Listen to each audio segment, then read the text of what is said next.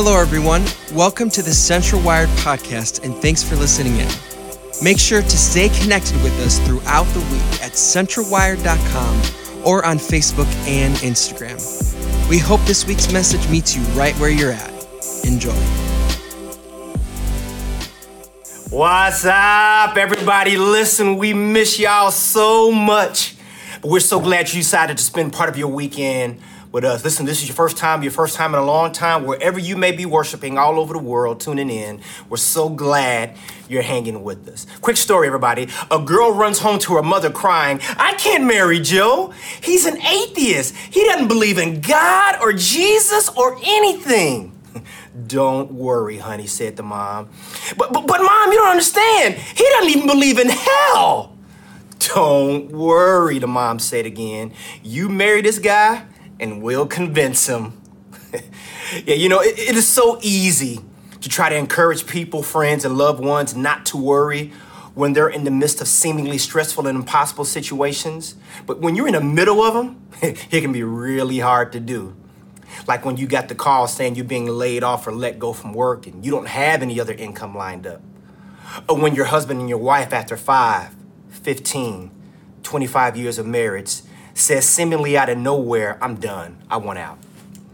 Or when every day when you go to work, you're literally risking your life because you're a healthcare worker or an essential salesperson on the front lines dealing with people who have the coronavirus. Or when you get that call in the middle of the night that your parent or your adult child has been rushed to the hospital. You're clear on the other side of the state of the country. The details around their ailment is sketchy, and you can't even be by their side right now because of COVID-19. Am I talking to any real people this weekend? You see, it's easy to try to encourage people, friends, and loved ones not to worry. But when you're in the middle of some real stuff, walking that out can be really hard to do. And if I can have a real moment with you for a second, how many of you guys, be honest, you struggle with worry? And particularly in this climate of unprecedented uncertainty, your worry and your anxiety about your present and your future outlook is going into overdrive right now. Is that you? It's okay. You can be honest. It's just us. Well, listen, if that's true about you, whoever you may be, wherever you may be, all over the world, we just want you to know that we see you, we feel you, and we believe the Lord has you joining us at just the right time as we are right in the middle of, I believe, a very timely series called Unshakable.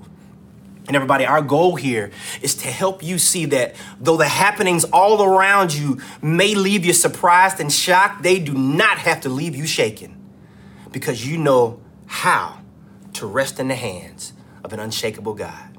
This weekend, I want to dive into what it looks like for us to worship through worry. Worship through worry. And today we're going to start off our time. We find Jesus sharing to a multitude of people from an excerpt of his Sermon on the Mount. The Sermon on the Mount, everybody, was the most famous sermon that Jesus ever gave, and perhaps the most famous sermon ever given by anyone. It was also, everybody, Jesus's longest sermon that he ever gave, as it takes up all of chapter 5, 6, and 7 of the book of Matthew. Now, when I researched that, I thought, Jesus preached a real long sermon. And, if he could go 2 and 3 hours in a row preaching without a bathroom break, I should be able to preach at least 55 minutes straight to y'all. I'm just joking. I'm joking. Don't click me off, please. I'm just joking. But in the middle of this Sermon on the Mount, everybody, Jesus says in Matthew chapter 6, verse 25, he says, "That is why I tell you not to worry about everyday life." I'm going to say it again. Matthew 6:25 says, Jesus said, not Pastor Dave said, not Pastor Ray said, not Donald Trump said, Jesus said, "This is why I tell you not to worry about everyday life." Somebody say worry. That word worry, everybody, in the Greek literally is the meronato. It's the meronato. And that word worry literally means to be anxious about. That word worry literally means to care. That word worry, everybody, literally means to take thought. And what Jesus is communicating is, listen, I don't want you to be anxious about everyday life. I don't want you to care about your everyday life. I don't want you to take thought on your everyday life. Now, is Jesus saying that I don't want you to be concerned? I don't want you to ever think about your problems or anything like that? That's not what he's saying. But what he is saying is, I don't want you to be so anxious and care about that so much and take so many thoughts about your issues or your problems that you're paralyzed from being productive. So he says, listen, I don't want you to worry, to be anxious, to care, to take thought. He goes on to say, whether you have enough food to drink or enough clothes to wear. Isn't your life more than food and your body more than clothing? He says, look at the birds of the air. They don't store in barns, or they don't plant, they don't harvest. For your heavenly Father feeds them. And aren't you far more valuable to him than they are? Look at verse 27. This is amazing. Can all your worries add a single moment to your life? I want to illustrate for you guys what this looks like when we worry too much. A lot of times we take things up into our lives because we're so worried about it. We take things like, do I have enough money? Am I going to be able to survive? Am I going to get this COVID-19 virus because this thing is killing people? Man, am I enough? Am I going to be enough for the people in my life? Or what about my career? I'm unemployed right now. I got all this stuff going on. Can I trust? Oh my God, can I trust these people in my life? And I don't know if y'all can see this picture, but this is what our lives look like many times when we purposely take these thoughts and we just angst over them and we care too much. And everybody, can I tell you, in order to successfully worry, and a lot of us are real good about worrying about things that we have absolutely no control over. In order for us to successfully worry, we got to willingly embrace these things in our life and have them there and keep them there and hold on to them. And look how crowded our life is. When we got all this stuff in our life, we don't have any room for anything else emotionally. I can't love my wife the way I want to love her because I'm worried about all this other stuff in my life. I can't embrace my kids in my life because I got all of this stuff, all this other stuff in my life. I really can't worship God the way I can worship him in spirit and in truth because I'm so preoccupied with all of this other stuff that's weighing me down. And Jesus is literally like, baby, look at what you're doing to yourself. You're overwhelming yourself with stuff that, quite honestly, you can't handle. You're willingly holding on. It's about to knock me down. You're willingly putting things into your life that literally don't fit and don't belong there. It's to the point to where we fret over stuff. And Jesus says those things that we fret about won't add a single moment to our life. But can I tell you, everybody, actually, the opposite is true. Those things may not add a single moment to our life, but they can certainly take from our life. You do know not only emotionally does worry damage us, but it also can damage us physically. Worry can cause health problems, such as loss of appetite, an inability to sleep, poor job performance, everybody. And if worry persists, we can get into stuff like dizziness, rapid heartbeat, fatigue, headaches, the inability to concentrate, irritability, muscle tension, nausea, nervous energy, shortness of breath. And everybody, it can get so bad to where if we continue to excessively worry, we can experience suppression of our immune system, short-term memory loss, heart attack. Worrying can even lead everybody to depression and suicidal thoughts. And so as you looked at this list, I wonder if any of this is familiar to you guys. Some of you guys, this may be literally looking right in the mirror as I laid a bunch of this stuff out for you. Everybody, can I tell you, the world has a way of labeling this thing called worry that Jesus talks about clinically. They have clinical labels for what excessive worry and anxiety looks like. I'll give you a few. Have you ever heard of generalized anxiety disorder or social anxiety, panic disorder, obsessive compulsive disorder? How about PTSD, post-traumatic stress disorder? And everybody, I want to be perfectly clear when I say this to you. Everybody, I'm not here to debate the scientific validity of these clinical terms. But what I am suggesting, however, is what if some of our issues that we're struggling with as it pertains to worry is less of a clinical issue and more of a spiritual issue? Can I say to you guys that Jesus also has a small list of how he classifies what worry is? He has his labels. In Matthew 6, chapter 30, Jesus identifies worry as having a lack of faith. In Matthew 6, chapter 32, Jesus classifies worrying as us being an unbeliever. And again, I'm not here to debate the scientific validity of the clinical terms of the world. I hope you hear that. But everybody, what I am suggesting, however, is it possible that a major struggle for you in worrying is less of a clinical issue and more of a spiritual issue? Verse 27 says, can all your worries add a single moment to your life? And I will submit to you guys that it may not add to your life, as Jesus is saying, but evidence is showing that it definitely can take away. So how do we do that? Matthew 6:33 says that we got to seek the kingdom of God above all else and live righteously, and he will give you everything you need. And everybody, if I can tell you a secret, if I can tell you a secret right now, everybody, it is impossible to seek the Savior while we're staring at our circumstances.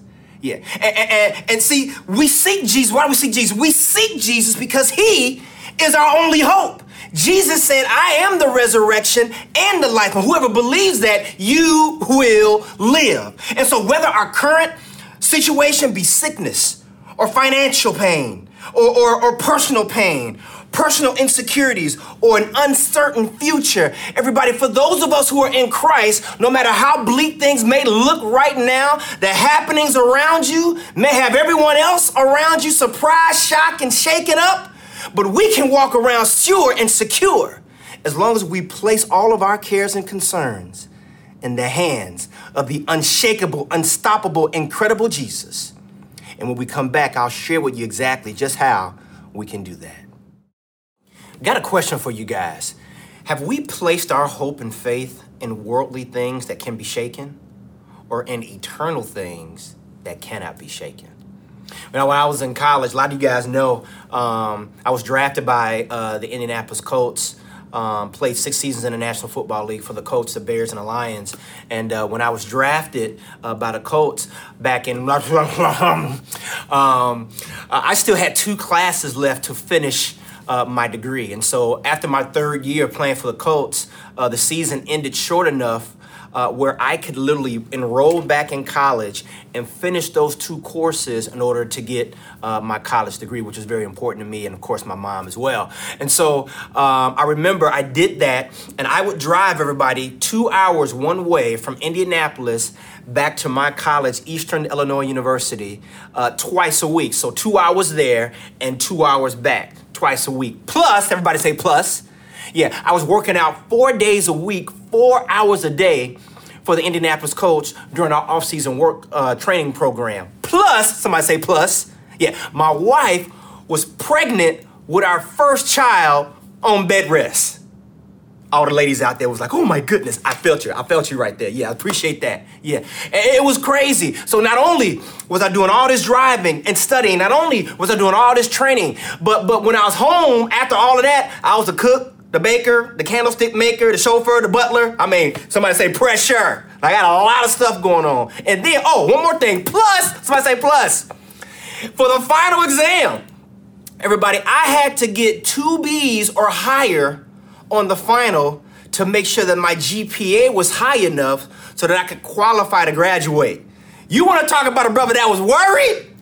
Yeah, I mean, it was real in that moment. I'm thinking, man, did I study hard enough? Man, did I just waste 4 months of my life because I'm not going to get the grades in order to accomplish what I want to accomplish? And so, everybody, I'm going through all of this stuff. I'm worried about this and I'm worried about that. And I sit down to take the first final. And everybody, for my students out there, I wonder if you can relate that you got all this stuff going on and they plop the test in front of you and your mind just And did that ever happen to anybody? Yeah. Now, question for you. Anybody ever accidentally prayed? Have you ever acted like you was like, oh my God, man. Like you said God's name. You weren't really meaning to pray. It was kind of like an accident. Have you ever accidentally prayed? Yo, that's what I did. I was like, man, oh God, what was the answer to this question? Lord, I studied this. Jesus Christ. I'm accidentally praying, right? This is the truth. I wouldn't lie to you. Do y'all know God heard my accidental prayer? Heard my accidental prayer and answered me loud in my ear. He was like, oh yeah, that's the probability. It scared me. I was like, whoa, who that? I'm from the West Side. You can't just sneak up on me like that. And then I was like, oh snap. That was God. And then I looked at the answer. And it was the right answer. Hey, y'all, I wrote it down. I went to number 2. Hey, y'all, I got cute with it this time. I was like, I don't know the answer to this question. Lord, can you help me? Because I know it's on the inside of me and I just need your help pulling out of me what's already in me. Yo, he answered me again. He was like, oh yeah, that's the probability of such and such. I was like, oh my God.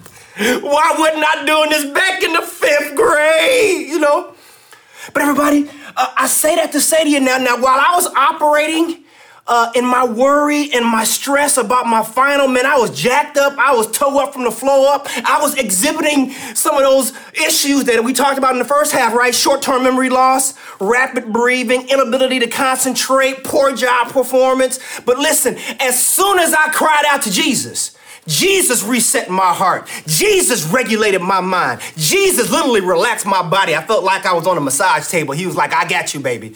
I've always been here, and I've just been waiting on you to tap me in so I could work in you and work through you and accomplish for you what you were incapable of doing on your own. Somebody ought to say amen. Yeah. And I want to ask you one more time. Have we placed our hope and faith in worldly things that can be shaken, or in eternal things that cannot be shaken?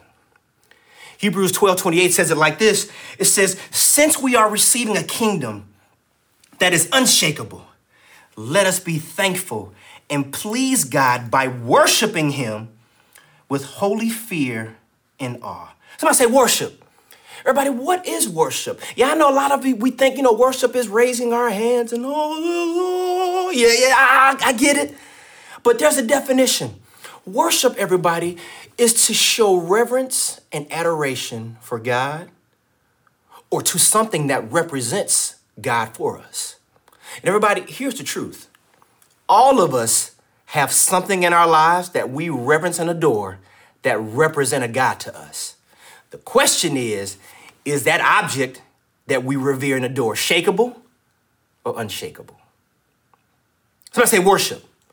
That word worship, everybody, in the Greek, particularly from Hebrews 12:28, that word worship, everybody, literally means, it's the latruo, that literally means to minister to God. That is by rendering religious homage or to serve. To minister to God by rendering religious homage or to serve. And so, everybody, the question, everybody, is how do we worship? We know what worship is. Now, how do we worship? How do we minister? How do we render religious homage and serve God? I got 3 things for you really quickly. First, true worship must come from the redeemed heart of a person who has chosen to trust in the Lord Jesus Christ alone for the forgiveness of sin. I'm going to say that again. True worship must come from the redeemed heart. Say redeemed. Yeah. Of a person who has chosen to trust in the Lord Jesus Christ alone for the forgiveness of sin. And we talk about that word redeem. Redeem literally means to buy back. You do understand that because of original sin, our lives were literally purchased by the world and by the enemy. We sold our soul to the world and to the enemy. And so Jesus had to come and do for us what we couldn't do for ourselves. We couldn't work our way out of it. We couldn't earn our way out of it. We couldn't buy our way out of it. So Jesus literally had to purchase our freedom through his blood when he sacrificed himself on the cross for our sin. And the fact that we embrace what Jesus did for us, knowing that there was no way out, we had no hope beside what Jesus did, that puts us in position to freely worship. And we can't freely worship until we fully embrace the price that Jesus paid for our sin.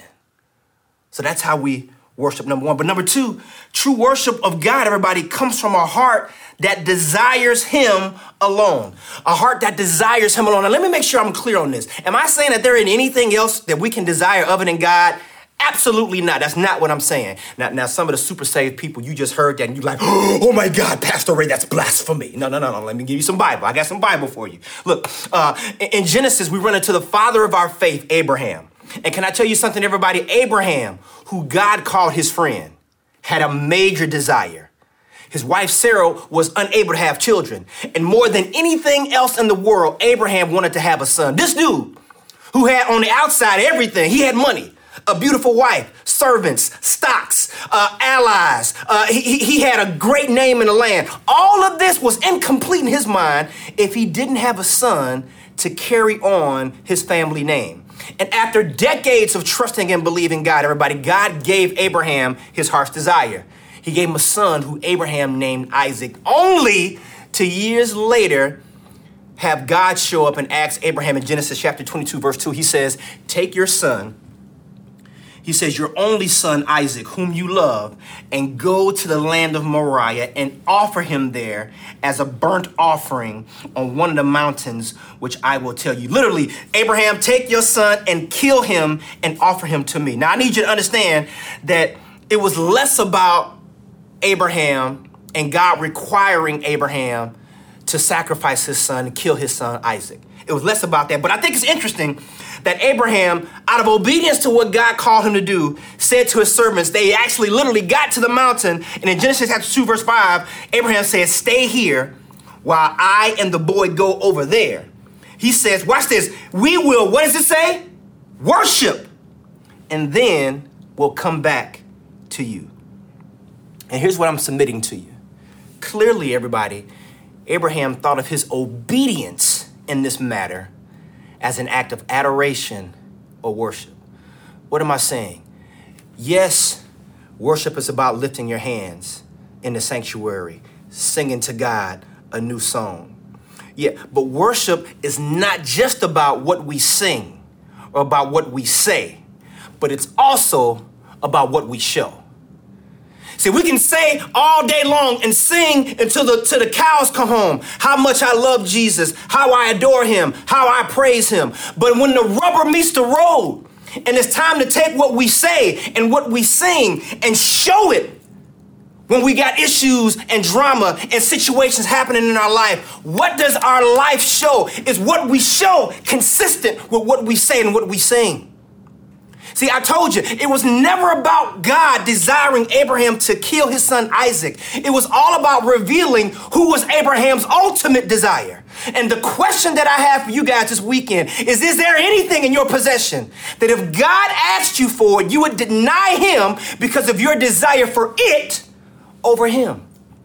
Everybody, that, my friends, is true worship. It is a heart that desires him alone above everything else. That is above our careers, above our material possessions, above our money, above our health, above our families. That's worship. And finally, true worship is the desire to continue to build up our knowledge of God. True worship of God is a desire to continue to build up our knowledge of God. Everybody, in Acts chapter 16, the Bible says that the Apostle Paul and Silas found themselves in a situation where they were severely beaten, thrown into a dungeon, and their feet were clamped to the walls. And rather than stress out and worry and allow their minds to be preoccupied with the hopelessness of their situation, the Bible says in Acts chapter 16, verse 25, it says that at around midnight, Paul and Silas were praying and singing hymns to God, and the other prisoners were listening. And suddenly there was a massive earthquake, and the prison was what? Shaken to its foundations. All the doors immediately flew open, and the chairs and the chains of the prisoners fell off. Did you hear what I just said? Paul and Silas, everybody, instead of worrying about their situations, worshiped through their circumstances, and the very thing that had them weighed and chained down was shaken free. That's what happens when our knowledge of Jesus is ingrained within us, that nothing else around us affects us. Because I said it before, it is impossible to worry about stuff when you're worshiping your Savior. There is literally no way you can focus on your provider and your problems at the same time, because worshiping Jesus literally changes the atmosphere. And everybody, when we worship through worry, we demonstrate our confidence in an unshakable God to work through us and work for us what we are incapable of doing on our own. Our prayer, everybody, is that you can begin to experience an unshakable life as you worship through your worry. What a great time for us right now to worship in communion. If you would just grab the elements right now. Take your solid, whatever that thing is. This bread, this chip, this cracker, whatever that is, this represents the broken body of our Lord and Savior Jesus Christ, who paid the price that we couldn't pay. Take and eat in remembrance of him. I want to ask you now to grab your drink, whatever that is. Know that as we take the blood in, know that the blood of Christ is over and on our entire life. So whatever it is you may be dealing with right now, know that our hope is through the shed blood of Jesus Christ. The Bible says that without the shedding of blood, there's no forgiveness of sin. Let's take the cup in remembrance of him. Let's continue to worship him each and every day. Not just in what we say, not just in what we sing, but how we show. In Jesus' name, amen. Thanks so much for joining us. Just a reminder to stay connected with us throughout the week at centralwired.com or on Facebook and Instagram. Thanks again for being with us, and have a great week.